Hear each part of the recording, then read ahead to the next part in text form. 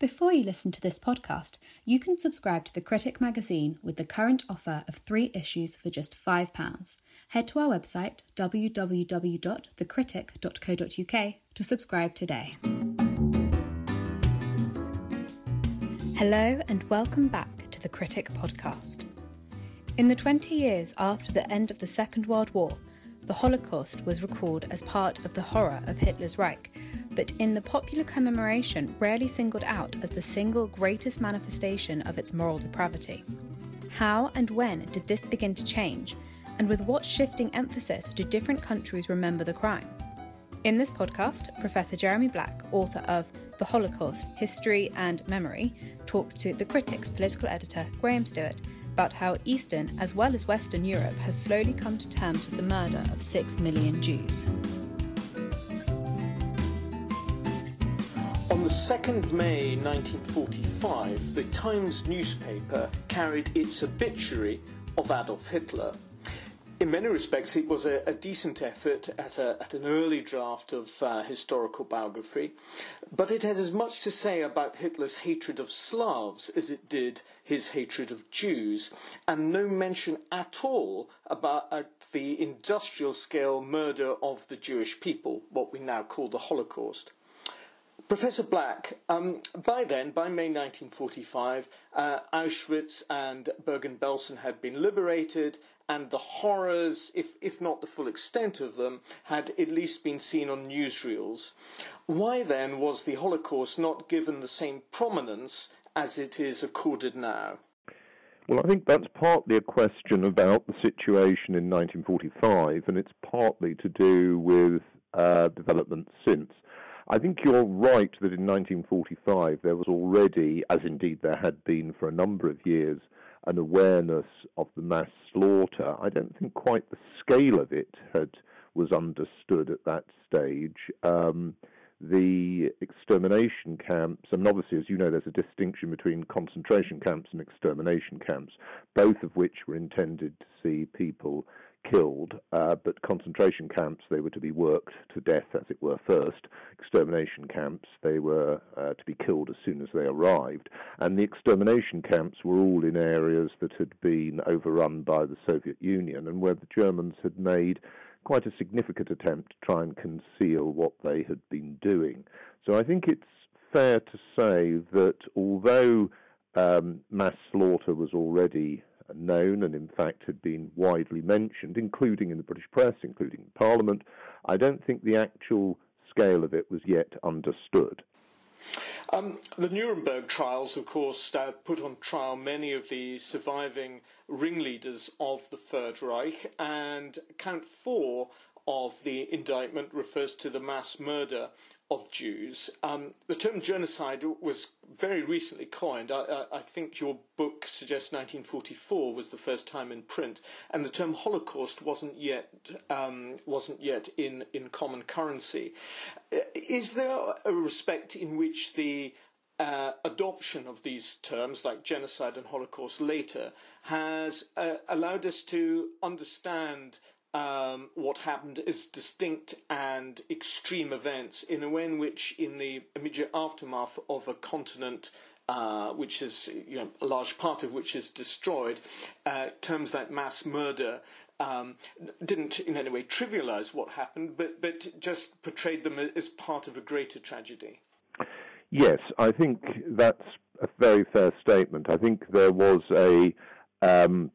an already strong awareness in 45, but it becomes more pronounced both later in the 40s, in part as the process of bringing justice against the murderers is pursued, but then obviously many aspects of it don't come through till later. I mean, as I discuss in my book, there is the attempt to argue in the 1950s the distinction between, as it were, good and bad Germans, the bad Germans being associated with the SS, the good Germans with the Wehrmacht.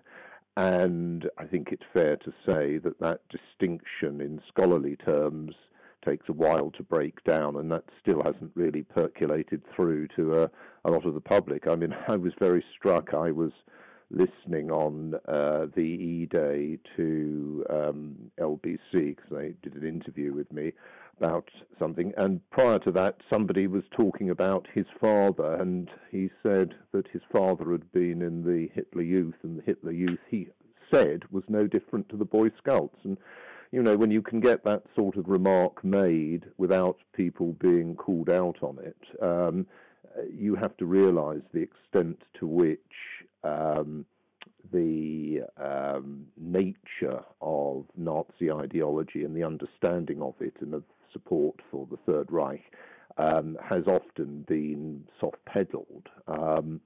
So I think it's fair to say that a full engagement with what happened, whilst in some circles well understood, in other circles it's been very much attenuated, and in part, actually, the very process of trying to bring it back as a crime, as it was, on particular individuals, whilst, I think an appropriate practice, in a way served to underrate the extent to which there was a much fuller and more broad-based responsibility. I want to look at this in different countries, but also in terms of free blocs. The free blocs are the scholarship, the memorialising of what happened, and atonement. And I want to start by asking, did the scholarship, which is to say the historical understanding of what actually happened, did that then drive the subsequent memorialisation and attempts at atonement, or were different factors at play, and did the scholarship sometimes follow a more popular sentiment? Well, I would say, I don't want to be difficult, but I would say neither of those, Graham. I would say, as is so often the case, the scholarship proceeded on different lines and with often very little impact. I mean, academics sort of don't like to believe that. They believe that they are key figures in popular understanding of history, but actually I don't think that's true at all. And insofar as you're looking at public discussion, I mean, I think that you would be better advised to think about the way in which you have a generational shift in attitude in Germany in the 60s, the way in which you have the impact in Eastern Europe of the end of the Iron Curtain and the fall of the communist regimes from 1989. These things are much more formative than the writings of historians, and the same for, let's say, with France. I mean, obviously there are one or two historians. The American Paxton's a classic example, who's often discussed in this context, who produced, significant works that were much discussed. But to my mind, there is a big difference that in essence, during the Mitterrand years, Mitterrand in many senses covered up for Vichy, and France changed its attitude very dramatically towards apology and towards a very more active public engagement with what had happened in the Holocaust once Mitterrand had been replaced by Chirac. Now, that was far more important than any seminars of academics. It is extraordinary, though, that up into and including the 1980s, the period of Mitterrand's presidency, there were leading French Vichy officials still alive who were deeply implicated in the rounding up and deportation of French Jews, and who were living pretty much at large without much fear of prosecution. Mitterrand was a thoroughly disgusting individual, and people have made efforts to cover up for him because they like the idea that in some way it suits them to think that the French tradition is of the far right, the leading toward the Front National of being always the people who are most awful and disgusting, and many of them are, and indeed were. But in fact, there was a solid strand of pretty disgusting people on the left as well. Before Mitterrand and before Pompidou was, of course, de Gaulle, who had a very different Second World War record to Mitterrand. I wonder why during de Gaulle's period that there wasn't a greater attempt to find a historical reckoning. Well, I think in the case of de Gaulle, there's partly an emphasis on what he saw as a common Frenchness of suffering. I think that was an important component. Incidentally, although in a very different political universe, you could see that attitude in some of the communist states in the 1960s. In other words, to emphasize the large numbers of, say, Poles that had been murdered under the Germans, rather than specifically the very disproportionately high number of Jewish Poles. So I think also in the case of de Gaulle, you've got to look at different stages. I mean, what de Gaulle stands for in 1945, which is an attempt at a sort of degree of reconciliation, is rather different to where de Gaulle is by the early 60s. And as with so many people, it's too easy to provide just simply one account. But yes, under de Gaulle, there is an emphasis on the suffering of French men and women, but particularly French men, rather than specifically looking at any group within France. Well, that point you make about reconciliation, post-war reconciliation, is an important one, and it has many different strands.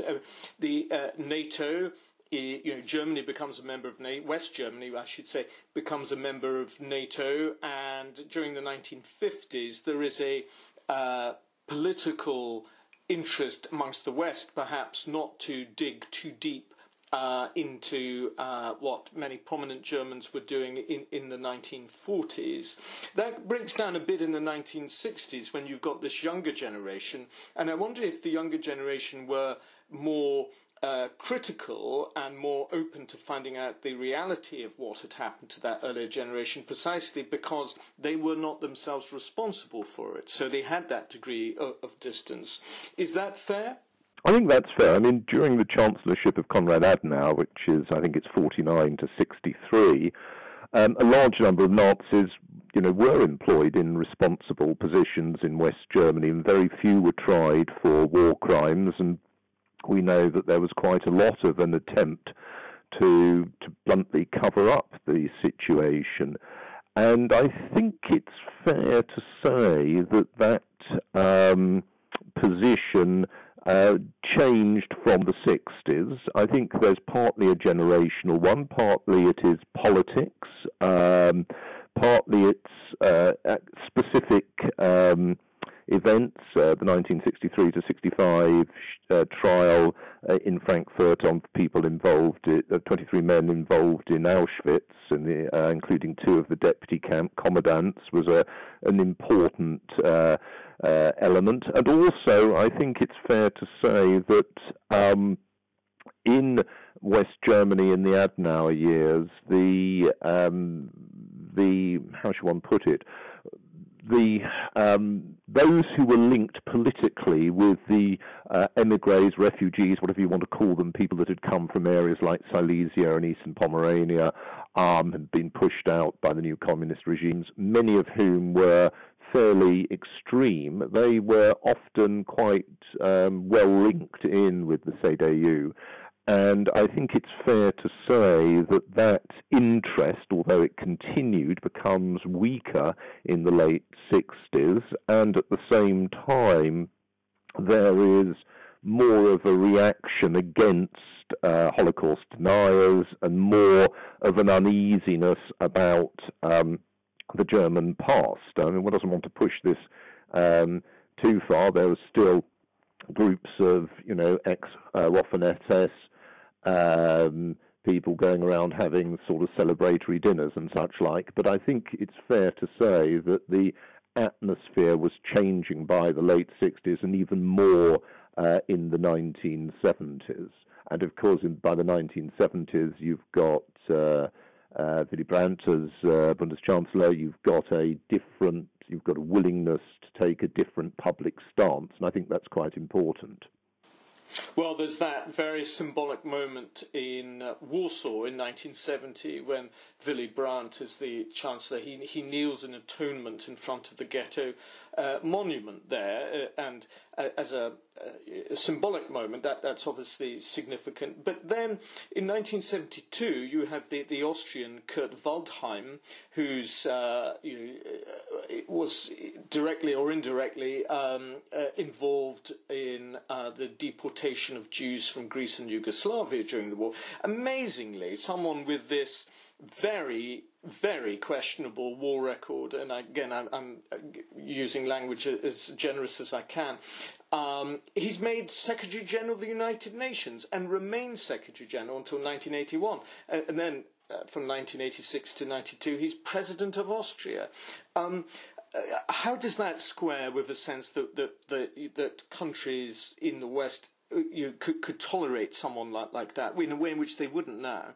Yes, no, I think you're right. I mean, I think it's fair to say that the Austrian process of engaging with what had happened during World War II was, shall we say, much more limited than that in West Germany. I mean, in West Germany, many people were not encompassed within it, but in Austria, I think it's fair to say that there was a much less willingness to apologise for what had happened, and indeed, I discuss in my book on the Holocaust. I mean, it's both on the situation after 45 and also the situation before 45. And Austria is a classic example of, I would say, a kind of, because there was a tradition of writing about the Third Reich in kind of a sort of perverted modernism, and sort of in terms of, as one of the factors behind race warfare. But there's also, and some listeners may well be uncomfortable about hearing about this, there's a kind of rather perverse, nasty tradition of aggressive Catholicism. I'm not by any means implying that all Catholics were involved in this, and that many Catholics, of course, were revolted by it. But there was that element, and it's no accident that in areas that were heavily Catholic, Austria, Bavaria, Croatia, you could get really a disproportionately high number of people involved in anti-Semitic butchery. Well, it's an interesting point, isn't it? Daniel Goldhagen in 1996 wrote a very controversial book, Hitler's Willing Executioners, which, if I may very briefly summarize, suggested that the hatred that produced the Holocaust was much more deep-seated than merely a generation being hypnotized by Hitler. What effect did that book have, particularly in German-speaking countries like Germany and Austria? And how did that either advance or change the popular debate? Well, I mean, it did have an effect. It was translated into German at once, and Goldhagen had a book tour there in '96, which had, quite a lot of attention. I mean, I think it's reasonable to say there were a number of different developments in the 1990s. There was the much greater attention, the controversy about the role of the Wehrmacht in mass murder, and that, I think, possibly hit hardest, the photography and all the issues surrounding that.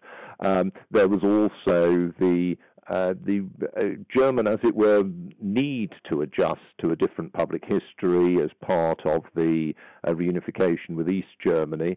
So I would say that, Goldhagen was just part of a wider process in the 1990s, and it followed the so-called, historical war, if you like, or controversy among historians that had occurred in 1986 to 87, in which there'd been a controversy as to whether Chancellor Kohl, who famously, of course, took Reagan to see the cemetery at Bitburg, in which there were SS people in there, and whether he was trying to sort of normalize German history. So I think it's fair to say that after a period after World War II, when there'd been an attempt to quieten things down, there was much more controversy in the 90s, and the Wehrmacht exhibition, the one I'm referring to, which was arranged by the Hamburg Social Research Institute, and which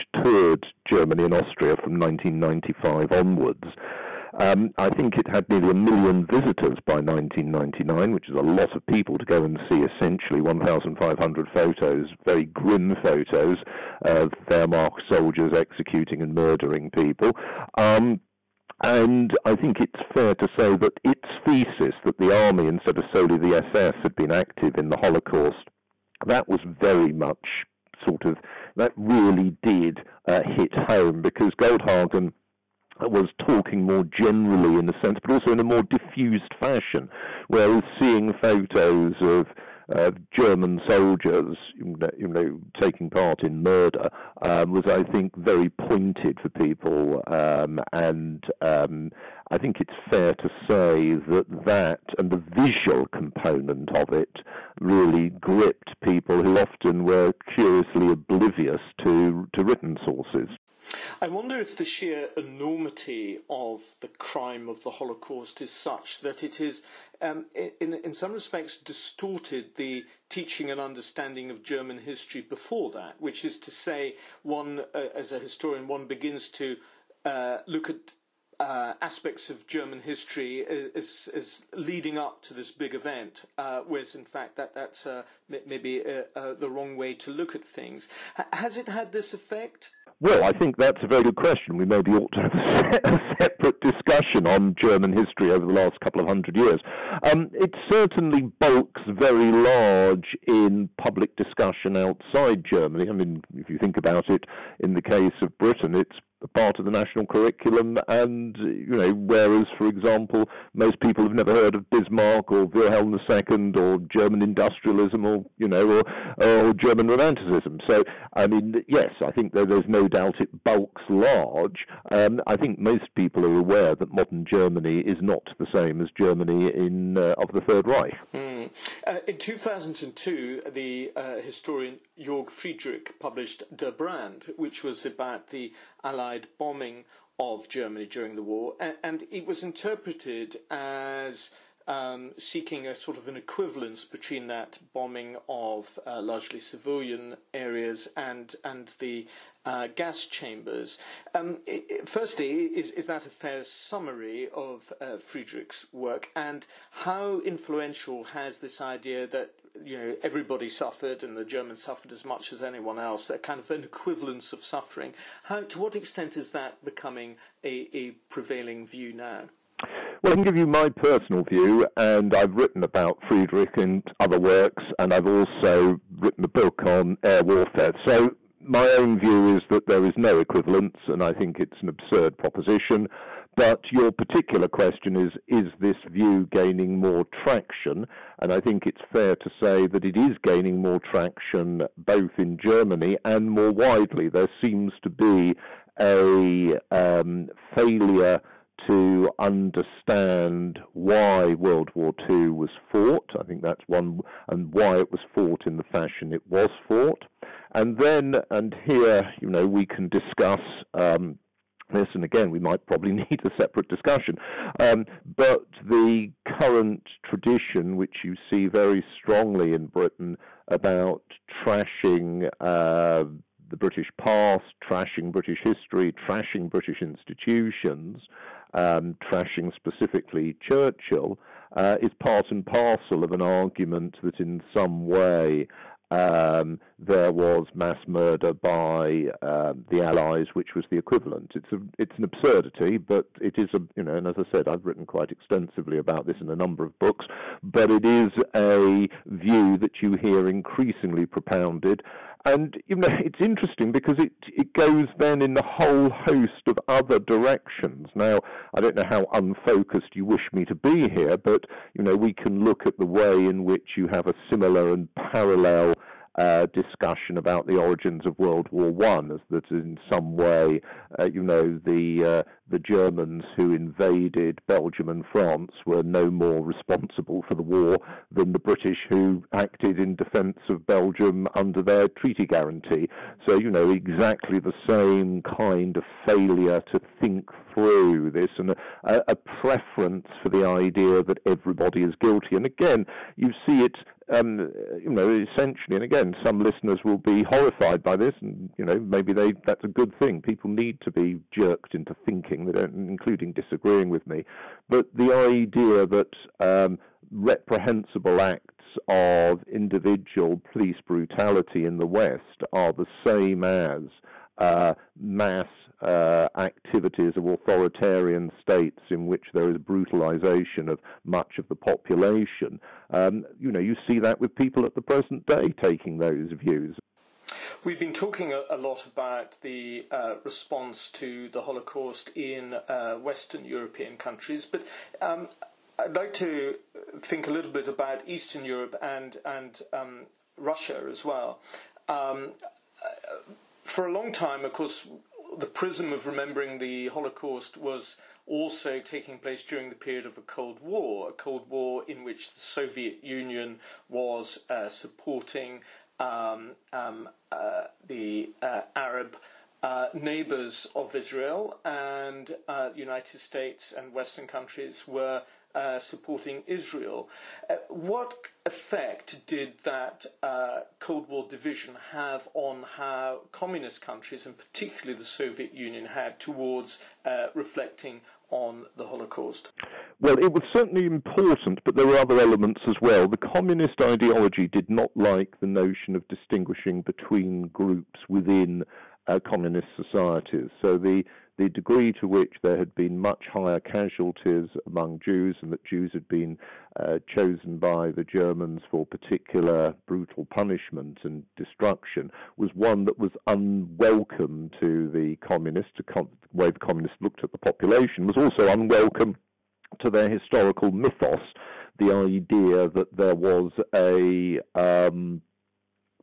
as it were, a particular role for the party in helping to free and oppressed people as a whole and defend them in the case of the Soviet Union in the Great Patriotic War. Then separate to that, obviously, in some parts of Eastern Europe, there were anti-Semitic, quite strong anti-Semitic traditions.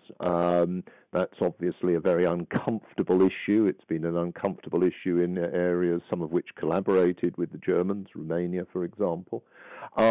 So there were a whole series of cross-currents to think about.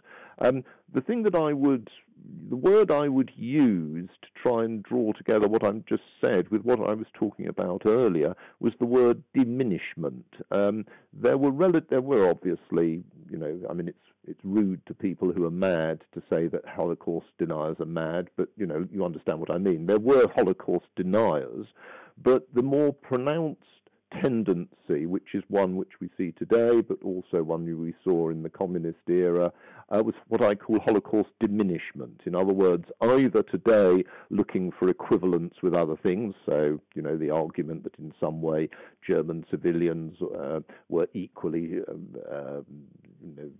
victims, or the argument that really what one should be focusing on is the plight of all Poles under German rule, or all Soviets citizens under German occupation, rather than specifically those of Jews. Now, that is not the same as Holocaust denial, though it sometimes amounted to Holocaust denial, because basically they often just left out that element of it, and indeed both in terms of what happened and the reason for it, but usually it was more a case of Holocaust diminishment. I was very struck reading your book. You mentioned that when Auschwitz first opened as a monument, there was an inscription which said it was for the martyrdom of the Polish nation and other nations. No mention of the Jews at all.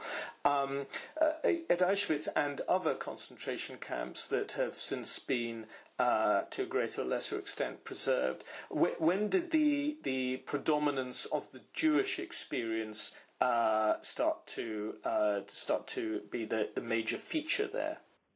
Well, I think it's fair to say that there has been a change in the post-communist years, but it's also fair to say that in those post-communist years, depending upon the the politics of it, this process has not always been an easy one. And if you're specifically looking at Auschwitz, there's quite a lot that's been published on the contest between Catholic and Jewish interpretations of Auschwitz, including in terms of, papal visits, etc., etc.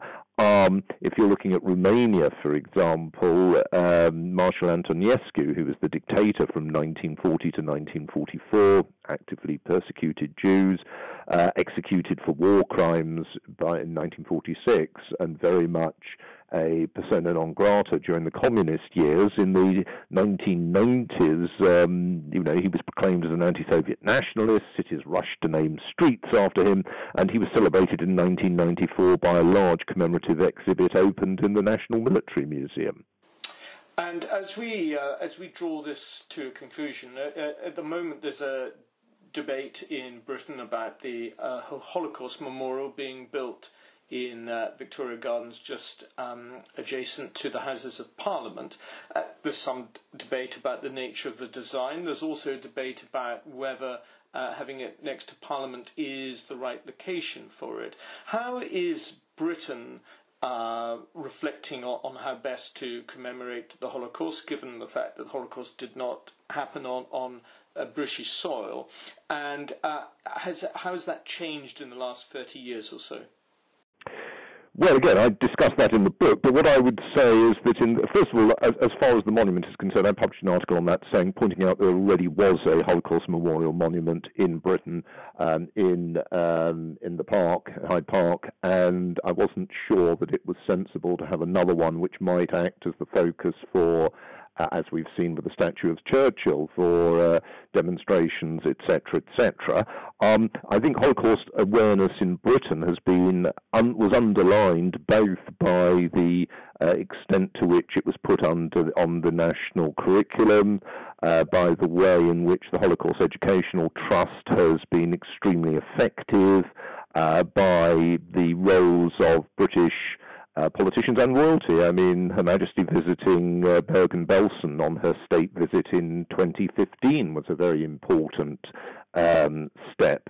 But I don't want to end on this. I want to end by going back, in fact, because I think actually the British side is relatively marginal to the broader question. That is, I think this point about diminishment as opposed to an engagement with the past, a sense that there is some moral purpose in engagement with history. And I think that the point about the Holocaust is that unless people have some sense of what happened, and that it's not to be smoothed away by just saying, oh, terrible things happened, and, I was upset because I had to go past the statue of Cecil Rhodes, and that's as bad as feeling that people went to Treblinka, say. Unless you actually have, that people get a grip on themselves, that understand that there are distinctions between terrible things that happened and why they happened,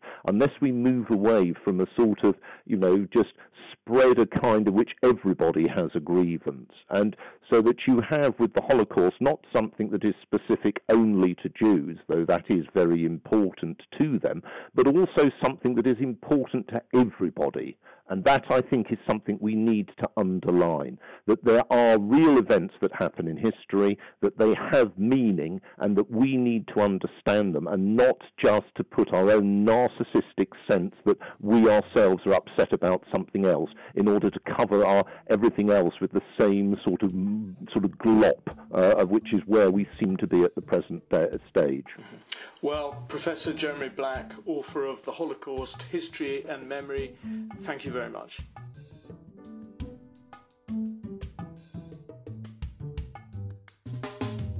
If you've enjoyed listening to the Critic podcast, why not subscribe to have the magazine delivered to your door? Subscribe today with the offer of 3 issues for just £5 by heading to our website, www.thecritic.co.uk.